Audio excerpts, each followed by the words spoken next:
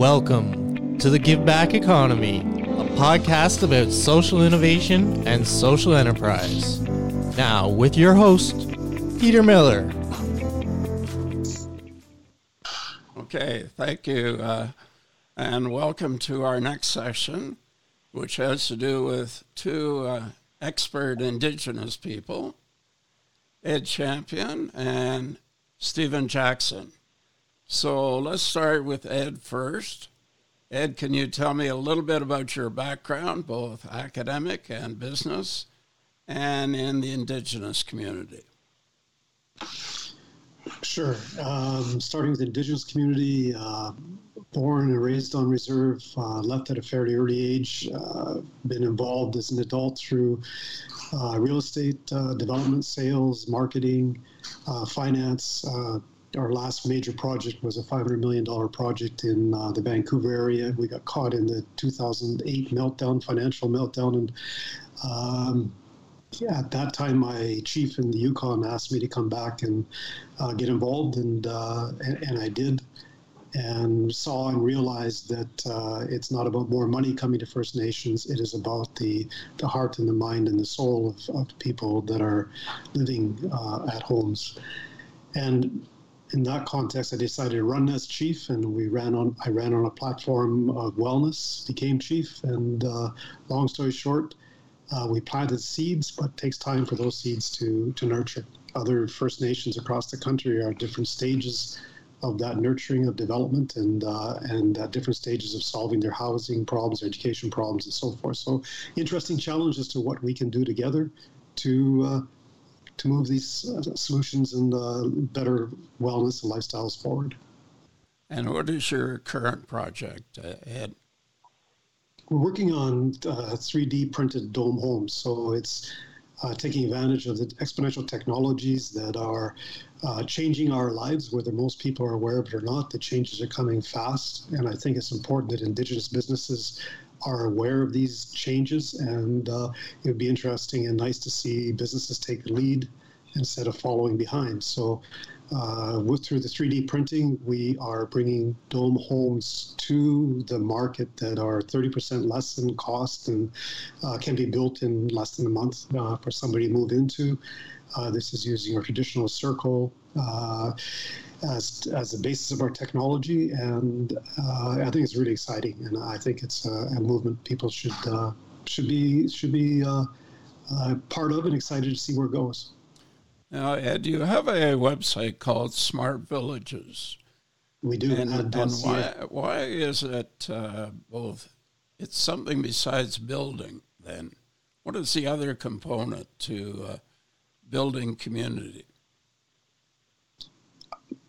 I mentioned housing first because housing is, in our opinion, is the foundation of the social impact, the wellness of other aspects of good health, good education, good job preparedness, and creating flourishing communities. So the housing is the foundation of that. And what is your ask presently? What do you need to make this happen on a pilot basis and to grow it nationally and hopefully internationally? The technology is at a stage to do a pilot project, so it's moved itself through prototype concepts and to that point of doing a pilot. So we are ready to do a pilot. We could do it this year. The organization, it's Smart Villages as a corporation, is looking for $500,000, which is the startup cost to get this off the ground. And who are some of the people that support what you're doing? We've got a vast number of people from across the country, United States, and that are living in Indigenous communities, that are involved in university. Without naming specific names, there's a lot of support, and more can come. Okay, and you have a very strong board of directors. Can you tell us a few of the names on the board of directors? We've got Chief Phil Lane, Chief Phil Lane, if you Google him, is very influential on world Indigenous politics, if you will, and very much a spiritual healer that has a huge reach and impact, and has done a lot over the course of his life. We've got Greg Fitzgerald, who is also been to Singularity University with me, and a young guy, very involved in technology, also teaching out UBC. So well-rounded, well-connected. We've got Scott is also involved in creativity, and that's the core of it. And Peter, you also contributed to that. And Ed, you had the experience, I don't know whether it was a year or 2 years ago, to go to a very unique academic institution. Can you tell us a little bit about that? Love to. When I was finished being the chief of our First Nation government, I came away with a deep appreciation for the problems of housing, and really made a commitment that there's got to be a way to solve this. And I went to a meeting put on by the Assembly of First Nations in Winnipeg. It wasn't a meeting; it was a gathering of about 600 chiefs and building managers and so forth. And I realized there's a solution for this issue and problem, and it's if we get together, we can all solve this. So long story short, one step led to another, and there was a competition in Canada for Singularity University, of which I was one of the winners, which put me Google actually paid for the cost to send me down to NASA Air Force Base in Singularity University and NASA Air Force Base in San Jose, California, for 9 weeks of 24/7. Just some of the best minds in the world were there as speakers, as presenters, and I need to step up and say that there was 89 other people selected from around the world who had won similar contests, and there was something like 5,000 people or more that had actually tried to be a part of this cohort. So a real phenomenal network of people that are leading the changes that we're experiencing. Peter Diamandis, of course, is a co-founder of Singularity University, part of SpaceX.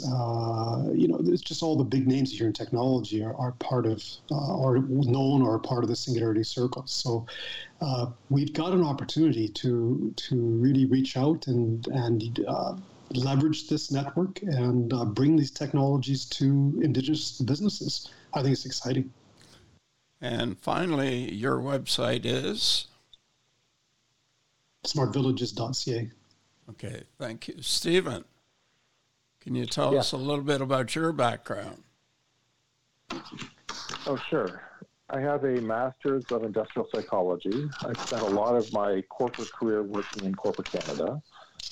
I am Métis, really from Uranium City, and I was part of the 60s scoop, so I didn't really have that same cultural connection that Ed had with reserves. More recently, I took on a role with a not-for-profit, so again, slightly different from what Ed was talking about, an urban center. And we took that, it was just a small employment agency, actually, and we had funding challenges when I really first day on the job, and we've since grown it into really a center of healing. And where Ed was talking about housing being important, or maybe the most important from my perspective, it's about healing. I read so often the challenges of, if you think about the perspective of people in prisons, like 50%, or actually more than 50% of females in prison are Indigenous. And it's not quite as bad for male Indigenous, but similar. And if you think about children in care, it's usually somewhere between 75 and 90%, depending on the region, are Indigenous for children in care also. And I would say that most of those really stem from a lack of healing.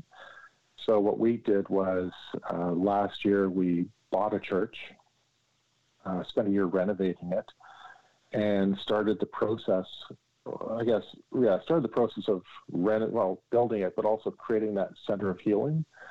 Part of it was creating a model for healing, and the other part of it is in relation to building a process for healing, because I think it's important to have multiple avenues and meeting people where they're at and giving them multiple opportunities to engage in that process. So currently what we have, we were awarded a contract for an early on site, and we have probably one of the busiest early on centers in Ontario right now. I think last week we had 75 children, I think it was, in one day. And we're currently looking at somewhere between 1,500 and 2,000 visitors a month now. And we've only been open for 3 months. It's just absolutely incredible.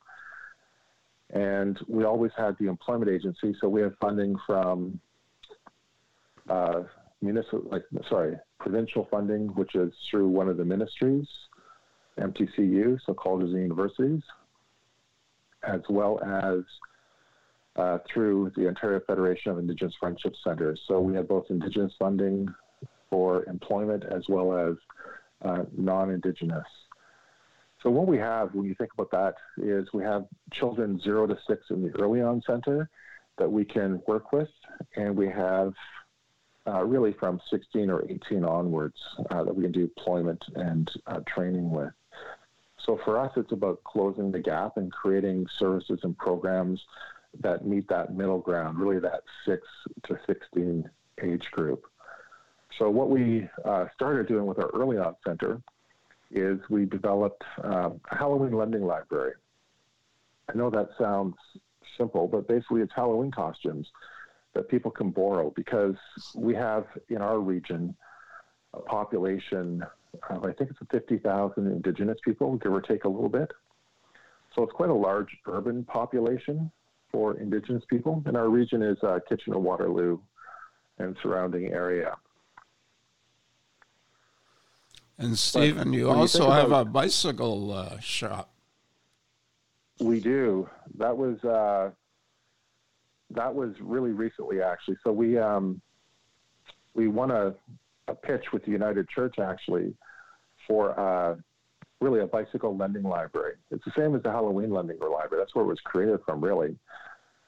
It's about taking the costs away from people so they can focus on other things like food, housing, transportation to and from work. And the bicycle lending library is absolutely fabulous when you think about it. Most people, when they were growing up, had a bicycle. It's how they got together for play, how they got to work, how they got together socially. And it's like the ultimate green machine when you think about it. Our concept for the bicycle lending library, and the bicycles have been donated to us. I just got another 6 of them yesterday from Knights of Columbus, actually. And I had another, I think, 25 or 6 from another organization that gave us kids' bikes.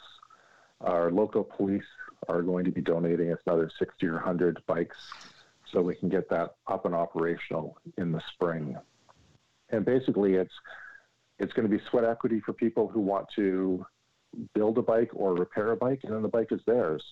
And we'll outfit them with helmets and bells and locks so they can really have their asset going forward. Another thing that we're building is a technology hub. Again, a technology hub for youth, because Indigenous people have about a 500% in the urban setting higher dropout rate than non-Indigenous. And for us, we want to provide the coaching and the mentoring and the tutoring so they succeed in school and academically, so they can go on to college, university if they desire, and really get higher paying jobs or begin that cycle of work, really. And these are just some of the elements of things that we're building. The technology hub is really just a progenitor for a STEM or STEAM school that we're going to be planning to build probably 3 or 4 years from now as part of this whole process. In the meantime, we'll probably launch, I know that's kind of a funny word, a canoe building school, birch bark canoe, that is. Again, it's the idea of land-based learning to provide culture and give culture back that was taken away for Indigenous people as part of the healing process. Stephen, thank you. That's terrific. In terms of an ask of the community, what are you asking for? Well, right now, and I guess I probably didn't mention a couple things. We're also starting a thrifting program, and for those who don't know what thrifting is, it's in social media now. It's even in music. Thrifting is basically going to a thrift store and basically upscaling or revisioning or refashioning clothing and suiting it for you. So we're looking at sewing machines through the Trillium Foundation and going from there to create a program that will enable people to, again, basically get clothes for free by upscaling them. And by doing this, this all started because people have been donating us right now children's clothing. We probably get, $2,000 to $3,000 of children's clothing a week, sometimes more. And the idea is by having this clothing that's in our really popular Early On Center, families in need can just go to our supply cupboard. It's all sorted by age and gender, so people can really just take what they want. I mean, we have diapers from Pampers and products from Johnson & Johnson, a lot of donations that we've received, right, and toothbrushes and things like that too, right? So it's, in terms of what our needs are, right now, we will continue to ask for children's clothing. If people have an unused bicycle they don't want, we would happily take that donation. And what we will do with that, it'll become part of that library that people can use. And the idea behind the library is, when you think about it, children outgrow bicycles every couple of years. So they can use it for a couple, bring it back to us, and the next person can repair it and use it for their children. So basically, it's taking resources that already exist and reusing them in a way that makes better sense. It's really that social innovation piece of it, right? If people want to donate $50 to us, what that will do is get us a helmet, a lock, and a bell for the children who have need of those. If people want to make donations either in clothing or some other service or something for the Early On Center, absolutely. We'll be looking for tutors and mentors for our technology hub so we can start tutoring and mentoring on STEM subjects, so science, technology, engineering, and math. And we also started another social venture, which you're probably not even aware of, Peter. We started a window washing company, which I plan on focusing this year, actually. And we're launching that in full. And so we're looking for clients for windows who want their windows washed. And basically for us, it's sweat equity. We'll do the equity and we'll donate the money to, because we're a charity, right? We'll donate the money to our charity to basically fund these other programs. Because a lot of our programs are actually quite underfunded. We're probably about $250,000 underfunded where we need to be. So we'll wash windows and raise funds that way. Okay, where can people reach you and see your website, Stephen? Oh, absolutely. So our website is aocan.org, so AOCAN. And AOCAN is just a short form for our name, which is Anishinaabe Outreach. It's really Anishinaabe Outreach, Employment and Training. But if people just go to our website, aocan.org, they can find us. Or they can just send me an email, Stephen, that's S-T-E-P-H-E-N, so Stephen with PH, and at aocan.org, and they can connect with us that way. We offer tours. There's probably pictures of our site, and if they want to join us on Facebook or Twitter or Instagram, they absolutely can, and they can see just hundreds and hundreds of pictures of, our space, the children, and all the other things that we're doing as part of the Center of Healing. Okay, that's great. I think people will be reaching out to you. In terms of the Community Innovation Hub that I'm involved in, a couple of programs that I've been talking to both these gentlemen about is our homeless entrepreneur an incarcerated entrepreneur program where in about 6 weeks we can help those that are unemployed or incarcerated or homeless start a business. And we've identified 150 businesses that could be started for under $50. So that program, a pilot has already been run with the homeless community, and it was very successful. And one of the homeless people, just as a matter of interest to our listeners, is Tim, who robbed 4 banks in the Toronto area and was in jail for 5 years. And then he became homeless. Well, I met Tim at a library in Ontario, and we were doing a session, and he said, "Peter, I got to go for a smoke." And on his way out, he saw a quarter on the floor, and he picked it up, and he had a choice of keeping it or giving it to the guy whose pocket it fell out of. He decided to give it to the fellow. So he went out for a smoke, and I went over to the guy, and I noticed he was marking papers. And I said, "Are you a high school teacher?" He said, "Yes." And I told him about the program, The Homeless Entrepreneur. And his name was Ben. And Tim came back in, and we finished our session on operations. And on the way out, Ben gave Tim a $50 bill to help start a business. So, I mean, that's what makes this all worthwhile, to be in social innovation and social enterprise. And I'd like to thank both our guests today and look forward to the next session very shortly.